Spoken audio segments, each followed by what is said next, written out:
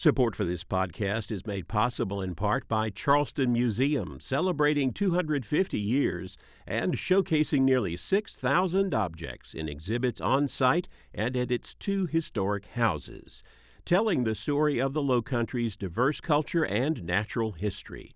charlestonmuseum.org. This is Walter Edgar with South Carolina from A to Z. M is for Maverick, Samuel Augustus, 1803 to 1870, lawyer, land speculator.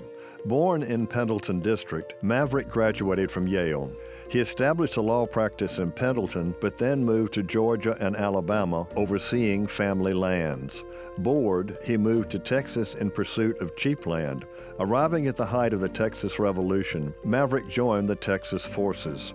He settled in San Antonio, where he practiced law and began purchasing land in western Texas. His most lasting legacy is the application of his name as a term for unbranded cattle. Legend has it that he refused to brand his calves because he thought that allowed him to claim all unbranded cattle on the range. Samuel Augustus Maverick lent his name to Maverick County in western Texas, where he held more than 300,000 acres at his death.